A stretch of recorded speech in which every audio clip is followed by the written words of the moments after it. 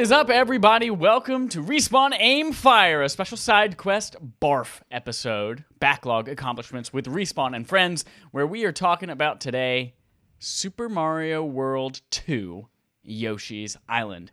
This is a game that you should have been playing along with us, and if you didn't, you're an asshole. You're a big, fat asshole. I'm going to go home and bite my pillow. That's what I'm going to do. All your ass... Okay, we're off of that character now. Yeah, you should have played along with us. Every single month, we pick a game. Well, you pick a game from our backlog that we wish we would have played, we want to play again, or that's a classic, and we all play it together, and you write in and tell us your thoughts. Speaking of, Holden, while I'm talking, can you bring up Alex Cozina's email? Already did it. Fucking love Boom. you, man. Okay. Boom. So, this month, the month of April, we chose Super Mario World 2, Yoshi's Island. Oh my God, it's May today, Holden. That just hit me. It's May 1st right now. Holy shit. This is the sequel to the much-loved Super Mario World on Super Nintendo. I'm going to read a couple of things about this game. I've got a couple of things, interesting development stuff that I pulled from Wikipedia, and then we'll talk about our thoughts, and then we'll read also our fans' thoughts as well. We'll just kind of chat a little bit today.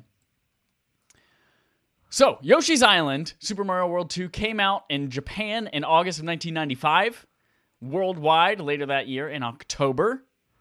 It spawned a whole host of spin-offs and sequels that are all Yoshi-themed across a variety of different platforms. Interesting fun fact, this game was the last 2D Super Mario game on a home console for 14 years until New Super Mario Bros. Wii came out. So, Super Mario World 2, Yoshi's Island, was the last 2D Mario till New Super Mario Bros. Wii. Crazy! What about New Super Mario Bros. On DS? I said home console. Oh, home console. Yeah. Gotcha, okay. Yeah, listen to me. Friends listen, and they anticipate each other's needs, and you did, and I'm proud of you, and I love you. Next, a couple of fun facts about development. After the release of Super Mario World, the character of Yoshi gained popularity and starred in a puzzle game spin-off such as many puzzle game spin-offs like Yoshi and Yoshi's Cookie. At this time, Super Mario World Yoshi's character designer Cookie. Shigefuma Hino. Oh, Yoshi's Cookie was the bomb on Game Boy.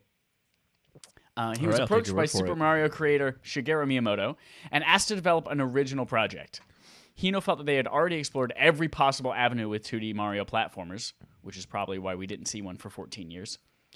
The 3D Super Mario 64 was in its preliminary stages at this point. And after brainstorming, he landed on the idea of using Yoshi as the main character of a platforming game, with the goal being more accessible than previous games in the Mario series. Last paragraph here. Donkey Kong Country released partway into development and resulted in computer-generated art style becoming the norm for late-generation Super Nintendo games. But it was too late for the graphic designers to use it in Yoshi's Island, so instead, they pushed the hand-drawn art style even further as a way to kind of fight back against it. As a compromise, the game actually introduced ending cutscenes that were pre-rendered to contrast with the rest of the game. According to Miyamoto, Yoshi's Island was in development for 4 years, which let them add a lot of magic tricks. The game used the extra microchip support for rotation and scaling and other sprite-changing special effects. It was designed to use the Super FX chip, but when they stopped supporting it, they were the first to use the Argonaut Games Super FX2 microchip. The chip-powered scenes including the drawbridge falling into the foreground, rotation effects like rolling, and enlarged enemies rather than reanimated ones, and that awful psychedelic effect when Yoshi touches those floating fungus creatures. Oh, we'll talk about that. I loved that.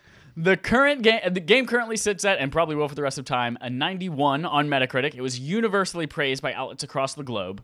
Many outlets called it possibly the best platform game of all time, with it only really ever being docked by many outlets for Mario's baby cry and how annoying it was. Holden, I'm going to start by asking you the question, do you think this game is deserving of the title of sequel to Super Mario World? Yes, but it's also the biggest deviation of any Mario game to date, I would even say, in terms of like a mainline Mario game. Have you played this So game yes. before? No, I haven't. This is your first time. You've played Super Mario World, though, right? That was our very first episode. Was you played Super Mario World? That's right. Yeah. We didn't beat it, but we played a bunch of it, and I got pretty far in it. Wait, have you never beat that game? You never went back and finished it? I don't think I did. Oh shit. Okay. I got pretty far into it though. I got to at least the 4th world. Gotcha. Okay. Yeah. Hold on. This was what I thought was going to be my 4th or 5th time playing this game. Turns out it's my first. I have never played this game before. This game. What did you play instead? Like, what was the game you actually No. played? So we did have this cart growing up, and I remember plugging it in, and I guess I've just played the first few levels 90 times, but I don't remember anything after World 1. So much of this game was brand new to me, and I was like, what the fuck is this? I have never seen this shit before in my life. So, yeah, much of it was brand new for me as well. And I guess it was 95 is when it came out. I was 5 years old at the time, but we played it for years and years after that. But, yeah, I didn't realize that we had never actually, as a family or myself as a regular individual person, gotten further than maybe World 1. That's so funny. I don't feel like this game is quite up to the title of Super Mario World, and I feel like that's a good choice for them to deviate for future games. Like they call it Yoshi's Island 2 from now on, or New Yoshi's or Yoshi's New Island, or however the fuck they choose to call these Yoshi games. Because I don't think you're right. It's unique and it deviates so much from the other Super Mario games that I don't think it's quite the same. Not necessarily bad, but I think it's a big enough departure to warrant its own series. Holden, overall, did you like the game? Oh, absolutely. I loved just about every deviation that they made, including the psychedelic like acid trip that Yoshi goes on. That's so awesome. That was amazing. Yeah, Yoshi going fucking like literally dropping acid in the middle of the game. It was obnoxious because it's almost impossible to avoid.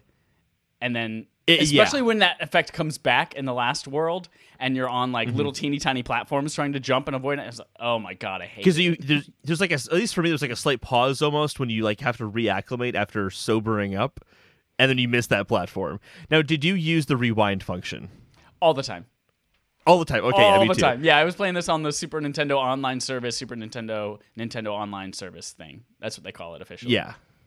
So I did as well. And there was I guess it must have been Donkey Kong Country 2. Did we play that on the SNES system? I played that on the Classic. On Switch? That was before that system was out, because I played that in Chicago with Tom. But the SNES Classic also has the rewind feature too, though, doesn't it? Oh, you're right. It does. Okay. Because I didn't use it on Donkey Kong Country 2. And like, no, I'm going to play this game as it's supposed to be. But I got so tired of Mario crying that as soon as he cried, I just would rewind instantly. I wanted to establish that at the beginning just to make sure we both had used that before. Yeah, 100%. Okay. I use it all the time. In my game, baby Mario never cried once. He never got hit. Nothing ever happened to him. You just use a time turner every time. So you enjoyed it. You had a good time. Absolutely, yeah. What were some of your favorite things? It surprised me. Two things really surprised me in terms of like deviations that were really positive.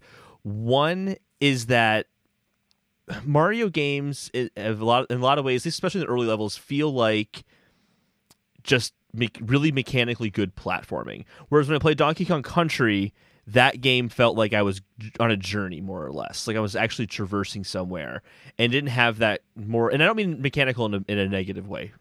Mario is a very finely tuned platform, which makes it really good. This is a different kind of platform because it's more journey based. So it kind of took that element from Donkey Kong Country of having this like journey based level design and matching that with, more Mario-like characters, even though it has a different art style applied to it. So I liked that kind of journey aspect to each level. It made each level exciting and kind of made it, each one told its own story in a way that I don't necessarily see in most Mario games. But the thing that surprised me the most is the boss battles. The boss battles are surprisingly fantastic.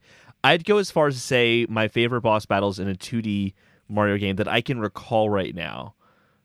That's one of my favorite things about this game is that it is unique. You don't have the Koopalings as the bosses for every single thing, and the trick to killing them is not always just jump on their head 3 times like it is in almost every. It's almost Mario never game. that. Right. They are completely unique monsters that we've never seen before in any other game, for the most part. And then it's some kind of puzzle where like, oh, you got to throw eggs at the floor and make the ground disappear, or you've got to dodge his attacks and then push the flower pot off into the lava and all this kind of stuff. It's a really, really cool, clever mechanics and enemies that we've never really seen before, which was really exciting for me. With the first boss, I was thinking, oh, every boss is basically just going to come down to shoot eggs at it. And the first few bosses are that.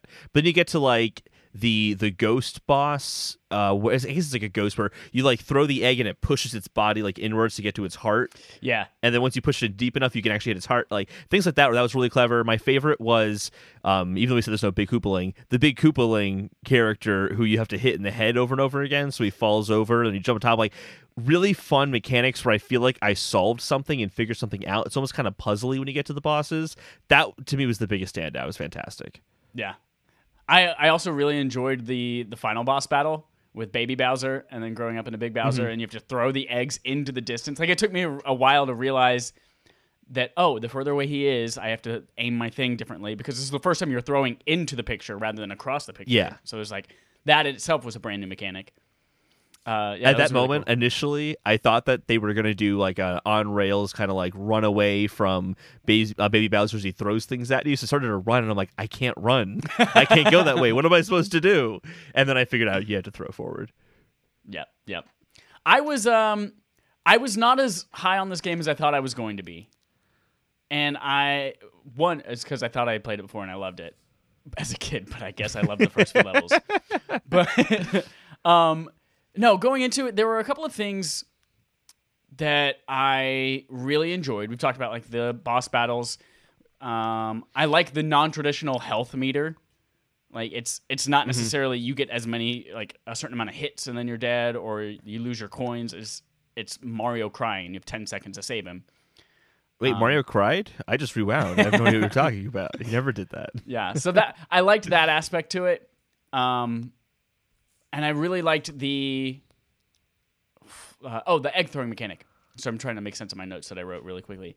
The egg throwing mechanic was obviously core gameplay, and it was new and refreshing, and it was something I hadn't done in a Mario game before, which was really fun. But I feel like the game has a ton of collectibles, and the Yoshi games since this game have become mostly collectathons. Like they're more accessible, like we just read earlier in like the history and the making of the game. They want to make something more accessible. But if you want to collect everything there is in the game, they're actually kind of really difficult. Hard. Yeah. And I found that to be the same case here, too. Like, if you try to get every flower and every red coin, it's going to be really tough. And try to make it to the end with 30 stars and 100% each level. It's going to be really difficult to do. But my problem, which was a similar problem that I had with Zelda Breath of the Wild, was that there wasn't really a reward for doing any of those things. If you got all of that for every single level, and you explored everything and got all of this stuff, then yeah, you do unlock Secret World, and you can do Secret World, which are really hard levels.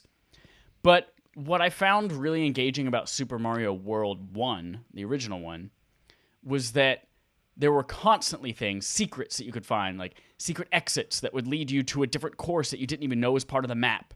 Or you would hit a button in one area that would then unlock blocks and different paths in everything else around the world. I also felt like that game felt more cohesive as well. Like the worlds felt like there was a common theme and thread to all of them. There was a mechanic that you used through every level in World 2 or something like that, or they all had similar enemies and aesthetics. But I felt like this one more so felt a little bit more disconnected, and they weren't quite as thematically connected. And then the last bad thing I have to say about it that I didn't really enjoy was the power-ups. In Mario games, we're used to getting like Fire Flower and the Cape and all these kind of things. And in this one, you got every once in a while you found a watermelon that lets you spit seeds or like spit fire for a couple of times. Yeah, I was about to say, are there power-ups? But yeah, the seed, I totally even forgot about the watermelon seeds. And then the vehicles. They weren't even really that useful. Even when I got the watermelon seeds, it wasn't that useful. Right. And then the vehicles, like turning into a helicopter or the digging thing or the submarine. Like those things to me weren't fun.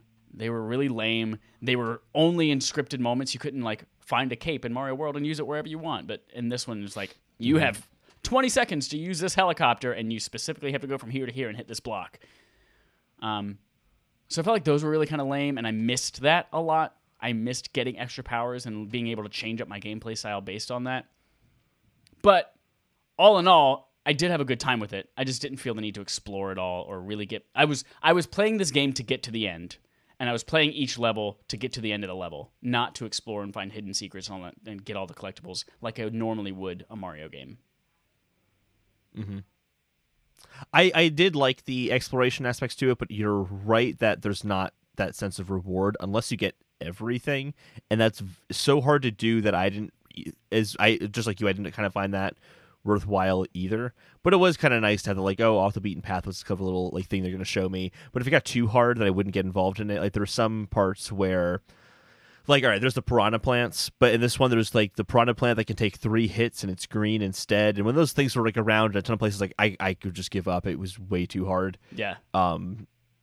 I found those ones very, very frustrating. So yeah, that definitely like hindered exploration in a lot of ways. And that kind of makes sense too, because I was thinking about how I'm playing Yoshi's Crafted World, or at least was earlier this year, or Twisted, Flipped, whatever it's called on Switch. I can't remember what it's called on Switch. Flipped, but something, I don't know.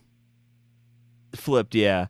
That game's so easy. It's unbelievably easy, and I feel like the challenge never really ramps up that much. It's just kind of always very easy, and I feel like that makes the exploration more fun because it's more of a calm kind of casual experience. Whereas this, I personally found harder than a lot of other Mario games. I was very surprised to hear you say it was accessible or designed to be more accessible, because it felt harder to me at times than past Mario games I have played. So that's interesting. I think I probably would have agreed with you had I not used the rewind feature. But because the rewind feature exists on the new stuff, yeah. You're absolutely right. Yeah. I feel like when I use the rewind feature, it's like a reminder of like, I would have died and I would have had to have gone to the beginning and restarted this whole level again, or at least where that ring was. Right. So yeah, I feel like if I didn't use that, it would have been extremely difficult.